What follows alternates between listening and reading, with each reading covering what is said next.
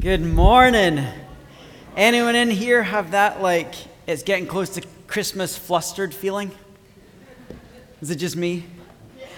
It's just me.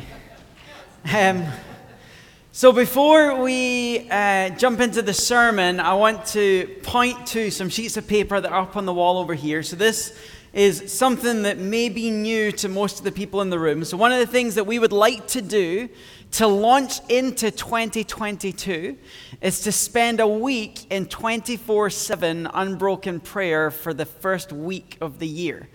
And so what does this entail? You may have done some things like this before, but maybe not exactly like this. So we've got some sheets up on the wall that have the entire week broken out into 1 hour increments. You may take more than one. Please take more than one. So what you do is you go up on the wall and sign up. What you're signing up to do is to come in here to the building to pray. So we're in the process of setting up a prayer room. It's going to be in that room right behind those sign-up sheets. And it is a room that we set up where it is all designed to help facilitate the prayer experience. So there'll be, like we did at Good Friday, there'll be some prayer stations in there. There will be prayer guides that break the hour up into 5-minute increments. There will be books to read and art supplies. Some people love to go in and read scripture and then just try and paint and draw what God is putting on their heart. And so it's a creative, interactive room that is designed to help educate us and push us further on in the prayer arena. And it's all going to be around what we're doing as a church and where we're going as a church. And it is a kid-friendly space. So every year when I do prayer rooms, Ella is like, when can we go in? And I remember the very first time I took her in, I'm trying to think what age she would have been, 4. And she's like, I want to come to the prayer room with you. And I thought, you know what I'll do? I will go in for an hour. I'll have Monica go in for the hour after me or vice versa. And then I'll just, when she gets done, I can hand her off to Monica. And Monica can take her home. We can do the shift around. So we go in the room and I sit down. And I'm explaining what all the things are in the room. And Ella's like, can I do this one? I'm like, sure. So who do you want to pray for? And so she's writing names of friends on something. And then she's like, am I allowed to play the guitar? And I'm like, sure. So she sits on this giant beanbag. She picks up the guitar and she just starts strumming. She can't play the guitar. And at that point, she couldn't sing in tune. And so she's just sitting there probably for 15 minutes just I think it was Reckless Love, just going like this and singing Reckless Love over and over and over again. And so she walked from place to place. Can I do this? Can you explain this to me? And next thing you know, there's the doorbell in our old space. The doorbell went, and I'm like, oh, someone's coming early. And I look at my phone, and I'm like, dang, it's been an hour. And Ella was halfway around the room, and she's going, do we have to leave? Can we come back? So it's a really fun space for kids. It's really fun to come. If there's people that you meet with and groups that you meet with, come and enjoy the room together. And so we're going to try and fill as much of it up as we can with the people in this room. And then we've got a bunch of friends in the area who love this kind of thing. And so we're going to pray through the clock. We're going to have people sleeping here. We're going to have people praying all through the night, fasting, sleep, to be up through the night praying for the city. So we're going to launch 2022 right, because we have a dream for this church, right? We have a goal for where we want this church to go, and we know that nothing is going to get accomplished if it's not rooted in prayer. So we're going to take that week, we're going to go crazy, we're going to pray our hearts out, and then we're going to watch what God does this year in response to what happens in there. So at the end of the service, go sign up on the sheets. We'll be sending out the online link so you can sign up online, and let's devote the beginning of the year to constant intercession, asking God to move in our church and in our city and in this world, and He will. So hopefully that sounds fun. When I administrate prayer rooms, I'll just give another little story as a plug. One of my favorite things, so you have a prayer room and it's stocked up with art supplies, whatever. Every now and then you have to go in and tidy. We have tea and coffee in there, so you have to go make sure everything's topped up. So in my last church, I would quite often, I'd be watching the clock. It's like, oh, it's right before the o'clock, so I can jump in, tidy up the room as one person's leaving and the next person's coming in. And it was my favorite thing to do, because what would happen, and it was usually the big burly men, right? They arrive and they're like, oh, I'm just here because my wife told me I had to. And so they've signed up and they're there and they're like, I'm not looking forward to this. And so they'd go into the room, and then I would get the privilege of arriving right as they're walking out of the room. And I'd knock on the door, and I'm like, hey, the hour's up. Is it all right if I come in? They're like, it's not been an hour. And I'm like, no, it has. And they're looking at their clock. How can it be an hour? How can it be an hour? I've been in here for an hour. I'm not even finished. And usually they pick up a sheet of paper and they're like, look at this. And it's like a little stick man, like this really pitiful drawing. And these big burly men are like, look at this. I was in there and I was praying and I just had this thing and I was looking at all the art on the wall and I'm terrible at art. And I had this picture and I just started drawing it. And they're showing me this stick figure thing like Ella or Ewan, more like Sky. And they're just weeping. God said this to me. And I would always love it, these big burly men that would come out weeping because they'd encountered God. And normally the expression is, why don't we just say, go at home, pray at home, we'll just pray around the clock. Why go in the room? Because this strange thing happens that even the least discerning people that I know would be arriving at the prayer room or coming out of the prayer room and they're like, it's so weird. Like you walk in the room and it just feels different. What have you done in the room? We're like, nothing special. They're like, the room feels different. Like it's easy to meet God here. I'm like, that's what happens when you take a space and you set it aside for prayer 24/7. You can walk into that room and sense that people have been in there praying. And it's easier to access God. So that's why we do it in a room. It's partly it's educational. It's partly because what happens in a place when we devote ourselves to God and pray together. So there'll be a few more plugs coming out. We'll share some stories. We'll hoping to get it set up soon so you can actually go in and see what it looks like. But we'd love you to come and participate in that. Anyway, what we're really wanting to hear. We're in this Advent series called Given, where we're looking at these 4 titles that Isaiah prophesies about who Jesus is. So we've covered 2 already. We're going to cover 1 more today. But before we go there, I want to start by looking and just reminding us of the Christmas story, right? We're 3 weeks in, and we've not actually looked at the Christmas story. But as we look at this title, Everlasting Father, today, I want to remind ourselves of just this part of the story. Right at the beginning, Matthew chapter 1, starting at verse 18, says this. This is how the birth of Jesus the Messiah came about. His mother Mary was pledged to be married to Joseph, but before they came together, she was found to be pregnant through the Holy Spirit. Because Joseph, her husband, was faithful to the law and yet did not want to expose her to public disgrace, he had in mind to divorce her quietly. But after he'd considered this, an angel of the Lord appeared to him in a dream and said, Joseph, son of David, do not be afraid to take Mary home as your wife, because what is conceived in her is from the Holy Spirit. She will give birth to a son, and you're to give him the name Jesus, because he will save his people from their sins. Jesus means the one who saves, or Yahweh saves. All of this took place to fulfill what the Lord had said through the prophet Isaiah. The virgin will conceive and give birth to a son, which they will call Emmanuel, El meaning God, so God with us. When Joseph woke up, he did what the angel of the Lord had commanded him and took Mary home as his wife. But he did not consummate their marriage until she gave birth to a son, and he gave him the name Jesus. So it's an event that happened. Our calendar, if we remember this, our calendar changes around this event. We talk about BC, before Christ, AD, the year of the Lord, Anno Domini.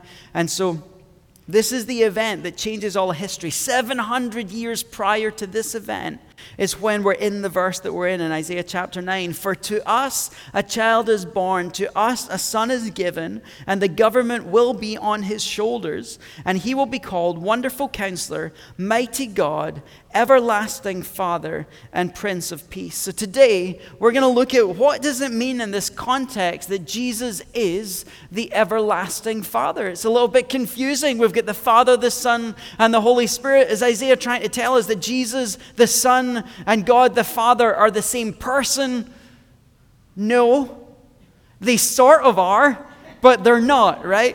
We don't serve one God who reveals himself at 3 different points and 3 different people. We serve one God who exists as a community of 3 beings, Father, Son, and Spirit. So this is not Isaiah trying to tell us that Jesus the Son is God the Father, though we understand from what the rest of the Bible teaches about the Trinity that Jesus and the Father are 2 distinct people, but they are one. This is the core of our Christian belief. So we're going to look at what does this mean? What does it mean that he's the Father? For those of you who like your Hebrew and your Greek, Avi Ad is the phrase that we're looking at today. So Ab or Abi is the word for father, and then Ad is a word that comes up all the way through Scripture. It's got two different ways that it's used, but often meaning everlasting. We're going to look at that in more detail. But this is the title. They didn't call him Everlasting Father. They called him Avi-Ad. And so that's who we're looking at today.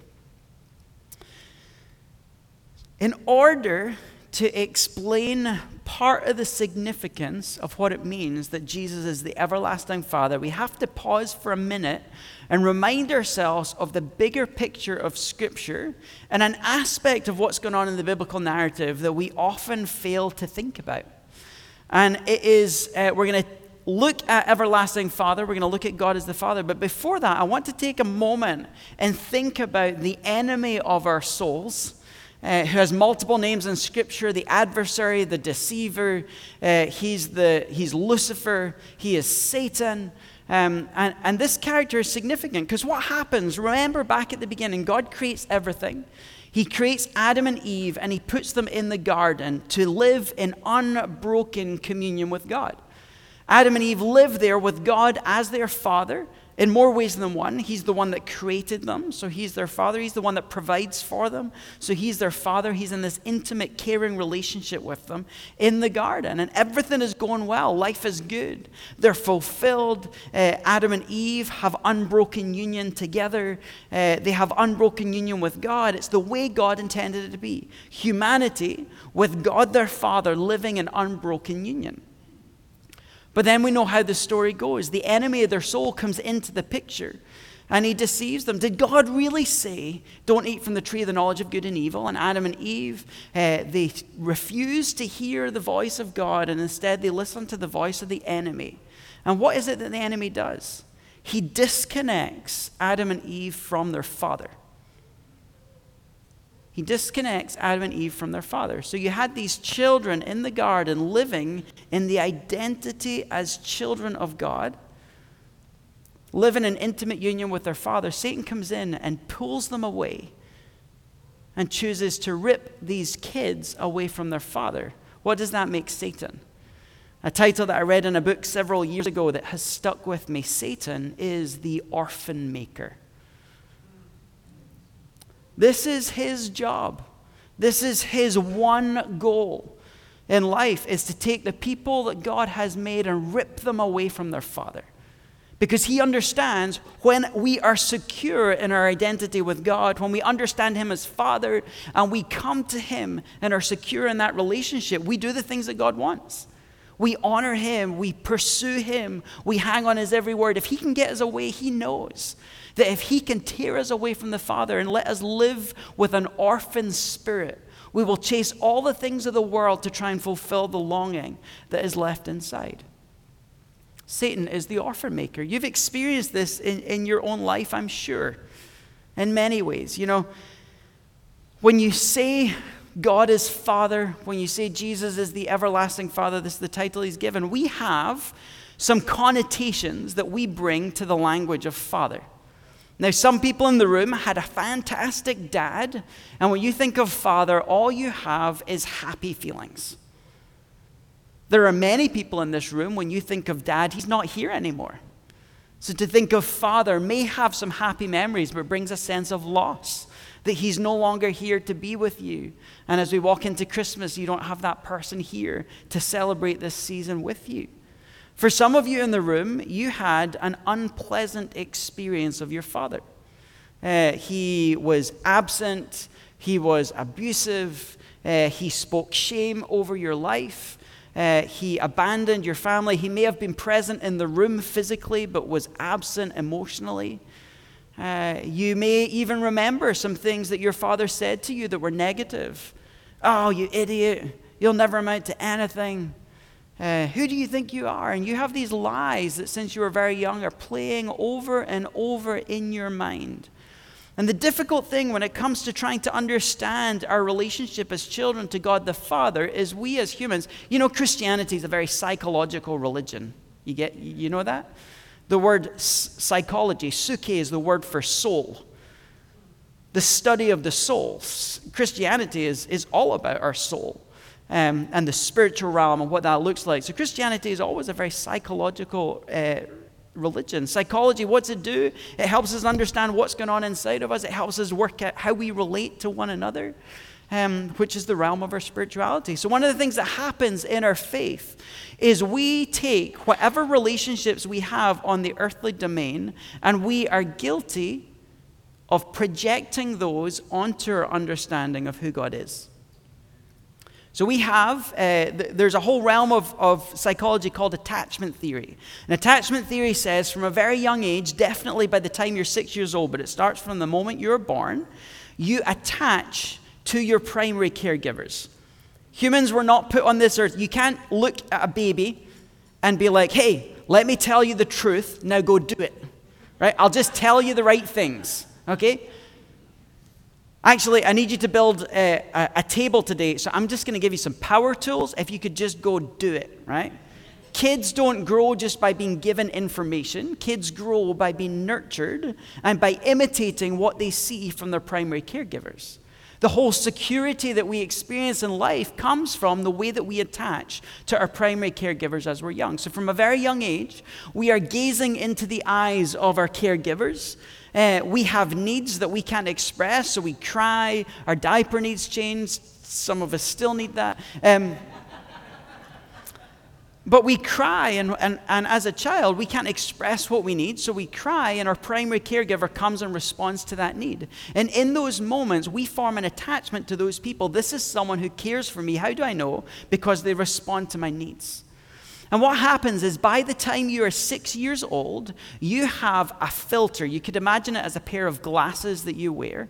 You have a filter inside your psyche that is built by your relationship to your primary caregivers, that is the filter through which you will look at every relationship you encounter for the rest of your life. By 6 years old, you have a grid stuck inside of you that determines how you'll view every other relationship.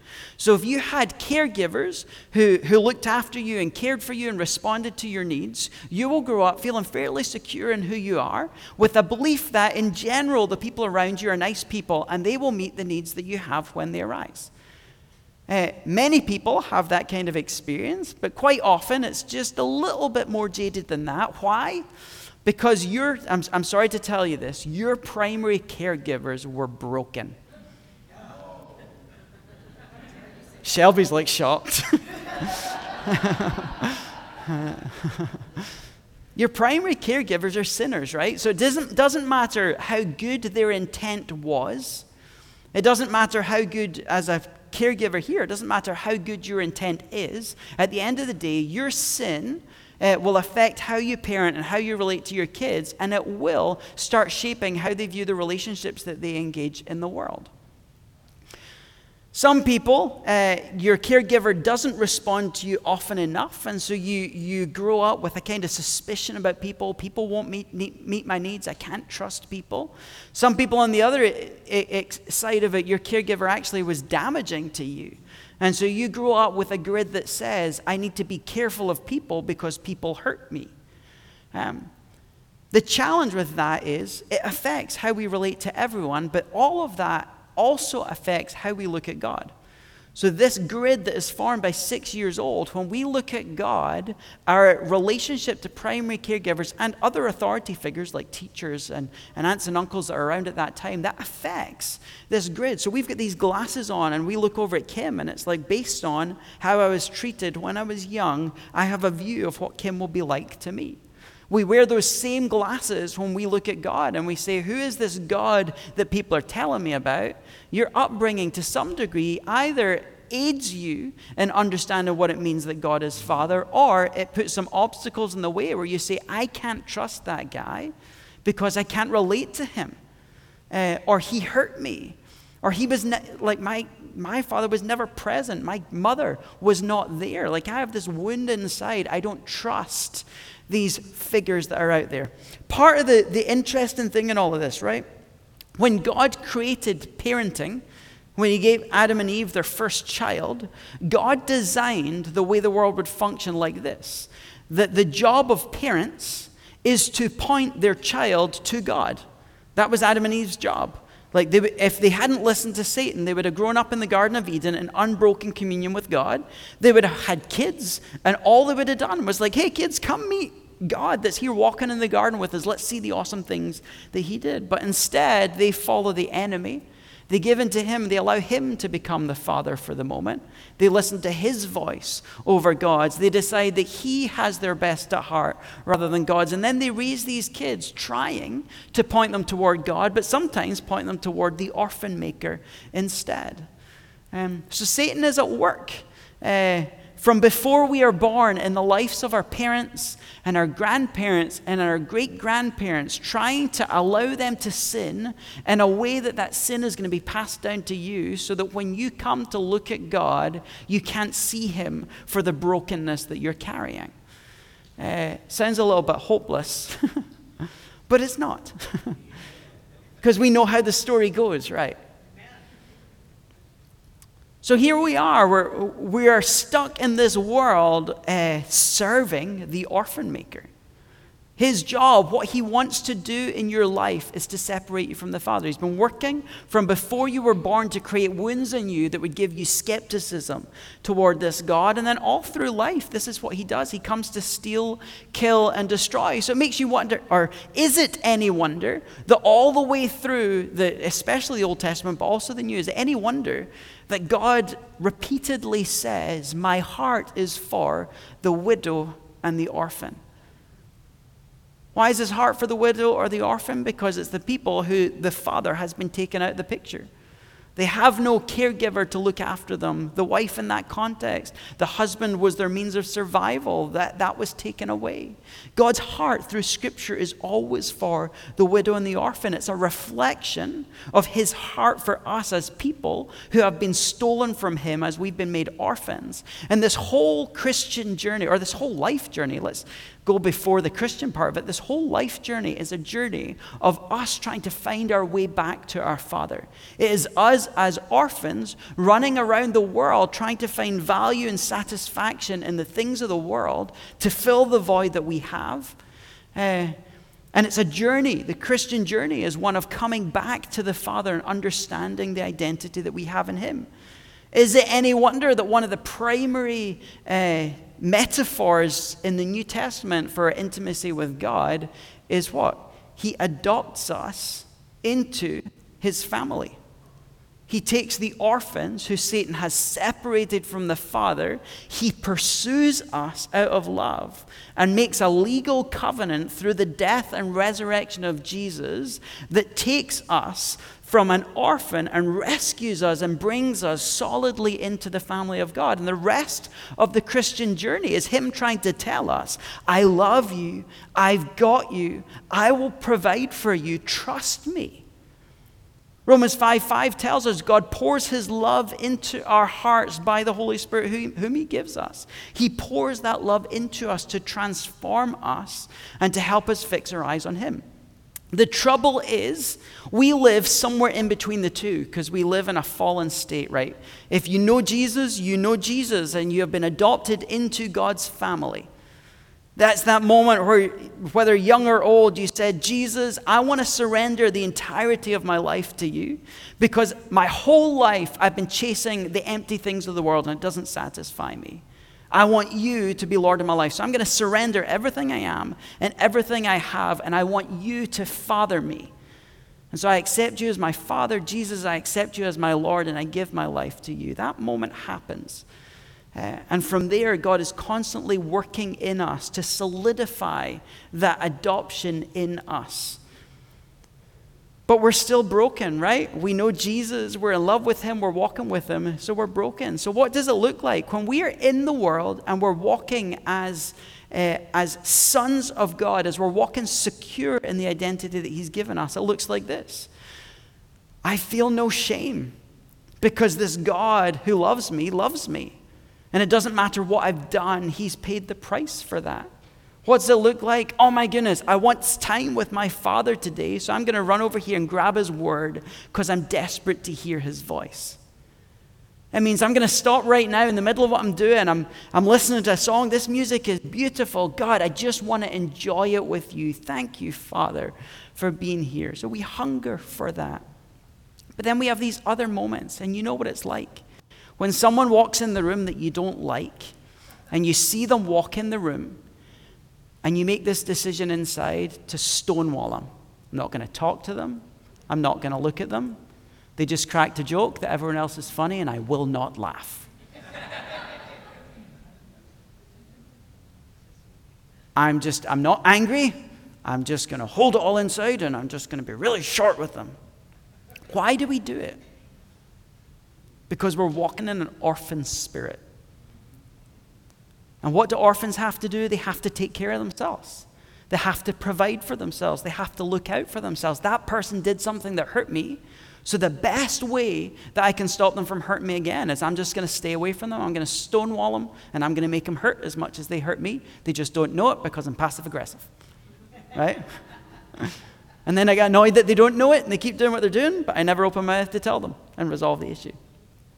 We see it in the way we chase after things in the world. It's that career that we're longing for. If I can just get the next step up, I will have enough money to care for myself. I will have enough love from the people round about me. I will have enough respect in the world. Why do we do it? Because we're not secure in the love that he's given us. And so we, as orphans, are trying to make our way there ourselves.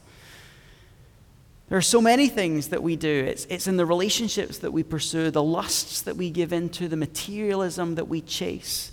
It's in the self-loathing that we give toward ourselves, where we go, that caregiver didn't care for me. Why should I'm worthless?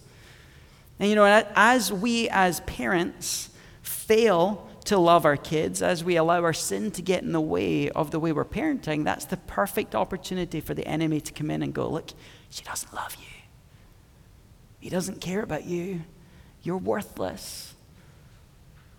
And he just whispers those lies into her heart. And what happens? Oh, I'm worthless. No one cares about me. That guy does. That girl does. If I can just get sexually intimate with them, it'll all be put right. And then you go have a one-night stand, and the person leaves in the morning, and you're left feeling just as rejected and worthless as you were the night before. Satan is a master of orphan making.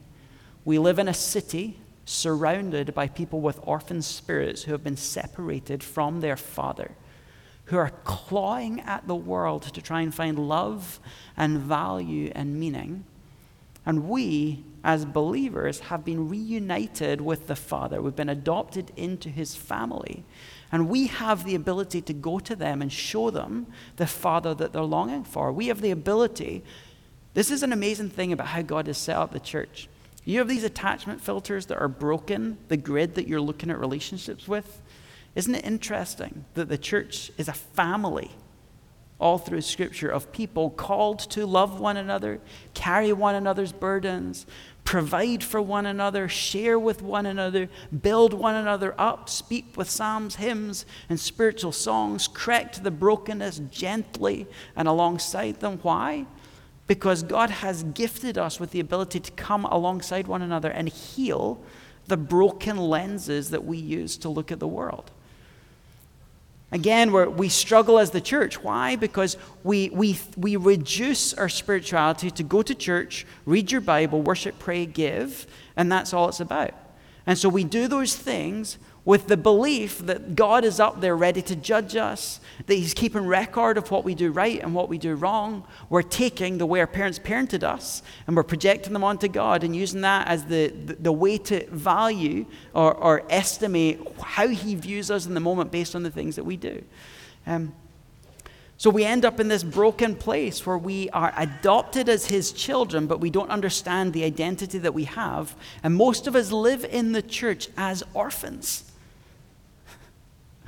We've lost sight of the unconditional love that he has for us, and so we try and find it elsewhere. We've lost sight of the fact he provides for us, and so we try and provide for ourselves.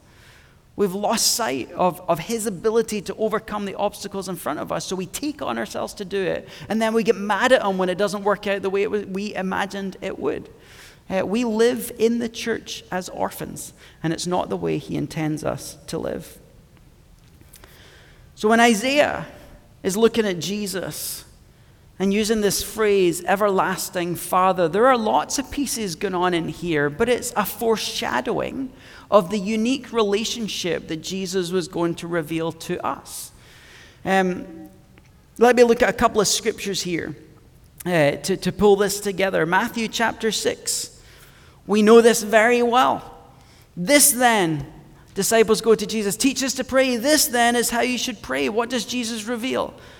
This is how you pray. Our Father in heaven, hallowed be your name. Your kingdom come, your will be done here on earth the way it is in heaven.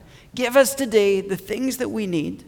Forgive us our debts and lead us not into temptation, but deliver us from the evil one. Did you notice the prerequisite in this prayer to getting the things that you're asking for is understanding that God is your Father. It's been brought out of the orphan mentality back to the Father who loves you and wants to pour out blessing on you. And then what are the requests? God, your kingdom is amazing. May the things that you do, I have watched what you do and it is good. May the things that you do happen here on earth round about me because I trust you. Would you give me the things that I need, my daily bread? You're the provider. That's who you are as Father. Would you forgive me for the things that I do wrong? Bad parenting holds wrongdoing against their children. Good parenting says, yes, you've done wrong. I forgive you and I love you anyway. We do these things with the kids. I noticed when they were really young, and I'd been in this class talking about some of this stuff. And I was like, I don't want my kids to grow up thinking that because I give them strong consequences that God's going to smite them down. So someone had asked, like, how do you feel when you do something wrong? Think of this in your spirituality. You've just looked at pornography and you know you shouldn't have. You've just stonewalled someone and you know you shouldn't have. You've just had a conversation with someone that you know you shouldn't be have. You've just been caught gossiping. Like in that moment, right after it happens, what is your inner response? Is it, my goodness, Jesus, you're so amazing and I love you. Thank you that you love me? Or is it, oh, God, I promise I'll never ever do it again. Please don't give me the consequences. Please don't let it get found out. Please don't. What's your response after sin? Because one of them is the heart of the orphan, and one of them is the heart of the child. And so we would, with our kids, I remember one day I told Ella off for something. And I was like, Ella, does Daddy love you when you do things wrong? And she went, no. And I was like, oh, that is so wrong. I was like, I don't like it when you do things wrong, but I still love you. And from that moment on, every time one of the kids did something wrong, if you can ask them. Go ask Ella or Ewan, does your daddy love you when you do something wrong? They now go, yes. But we had to train them. Yes. Like, Ella, does Daddy love you when you do that? No. No, the answer is yes. I want you to say yes. Ella, does Daddy love you when you do something wrong? No. No, yes, I love you even when you do something wrong. There's still consequence, but I love you. Ella, does Daddy love you when you do something wrong? Yes. Like, we're getting somewhere. Ella, does Daddy love you when you do something wrong? Yes, he does. He loves me when I do something wrong. This is the Father that we're worshiping. He forgives us our debts as we've forgiven others. And he doesn't lead us into temptation. He's not up there going, let me lead you into a whole bunch of issues and test you out and see if you can survive this one. It's not his heart. He's the one who delivers us from evil. But all of these things, the prerequisite is the fatherhood of God. Have you gone from orphan spirit back into adoption with the Father? Another scripture, John 8, Jesus says to the people, if God were your Father, you would love me. This is him talking to Pharisees. You would love me, for I've come here from God. I've not come of my own. God sent me. Why is my language not clear to you? Because you're unable to hear what I say. You belong to your father, the devil, and you want to carry out the father's desires. He was a murderer from the beginning, not holding to the truth, for there's no truth in him. When he lies, he speaks his native language, for he is a liar and the father of lies. Jesus understands that there are two options for father. There's only two. There's God the Father, whose heart for you is good. And when you walk with him, you start doing the things that he wants you to do. Or there is the father of lies, who takes great delight in whispering lies into your life to convince you to follow him. Every time you speak a lie, you're declaring that the father of lies is your father. Every time you think murderously towards someone, you're declaring that the father of lies is your father. And you know how we are. We're pretty fickle as humans, right? Sometimes we see God as our father, and half the time we're in the church claiming to be his, and we're living like the father of lies is the one who has our affection. Matthew 11, all things have been committed to me by my Father. No one knows the Son except the Father, and no one knows the Father except the Son, and those to whom the Son chooses to reveal him. This declaration, everlasting Father, is not a statement that Jesus is the Father. Jesus is the one who reveals the Father to us. We can look at Jesus and see the heart of the Father. And so many people, I hear it in the church all the time. The God of the Old Testament is the mean, angry, vengeful God, and then Jesus comes and shows us the other side of God, which is this nice, kind, loving God. Jesus shows the heart of the Father. The love and compassion that we see in Christ that loves the unlovely and touches the untouchable, challenges the religious establishment. That loving God is the God of the Old Testament. That is the heart of the Father. You want to know the Father? You fix your eyes on Jesus. He's the reflection of the Father. He is the everlasting Father. There's a little more to it than this. There's a bunch of ways that father is used in Scripture. And the biblical definition of father, we tend to use the word father here, and we think of like your physiological, biological, or adopted parent, right? That's the way we think of father. We have other language here that we use, the founding fathers. So we start thinking of George Washington, the founding father of America.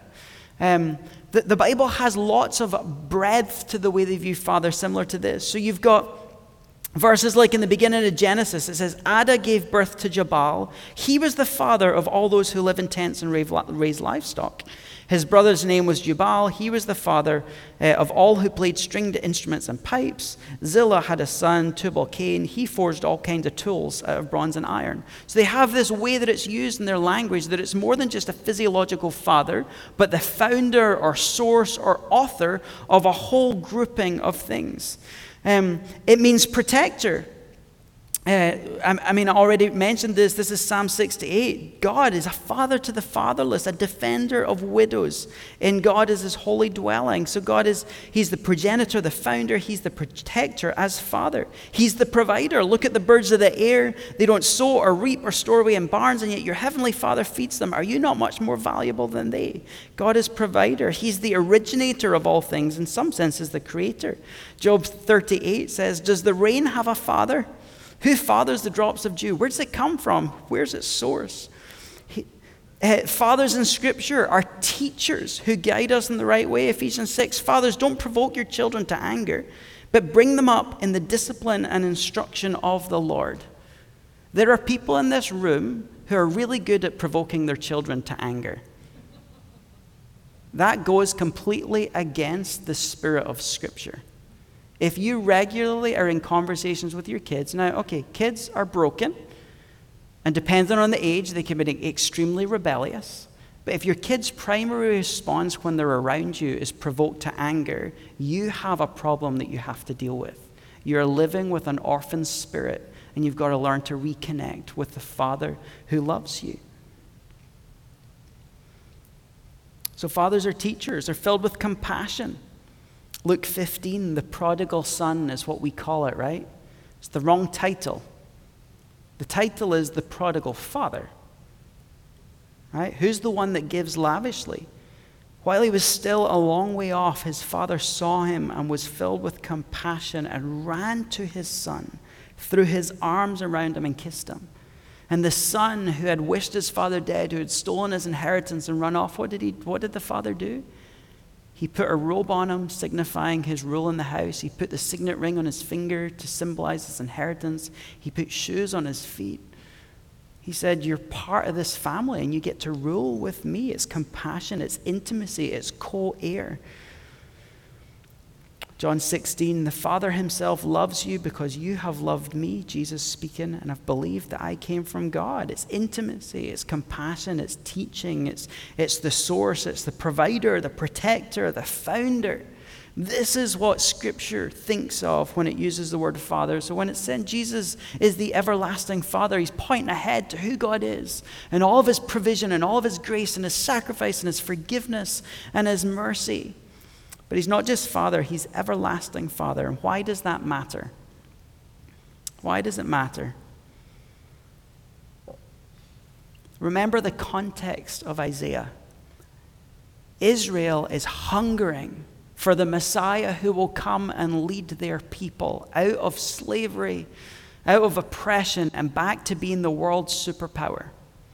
They're longing for this. This prophecy is not to them, it's not a prophecy about the future salvation that we have in Jesus. For them, it's a political person that's going to come.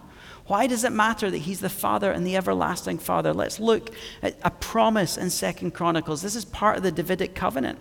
When your days are over and you go to be with your ancestors, the word is Avi, Father, I will raise up your offspring to succeed you, one of your own sons, and I will establish his kingdom.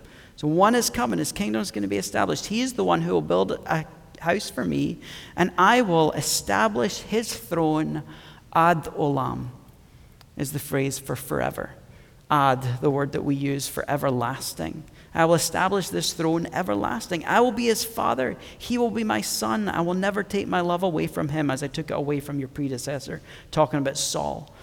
I will set him over my house and my kingdom ad olam. His throne will be established ad olam.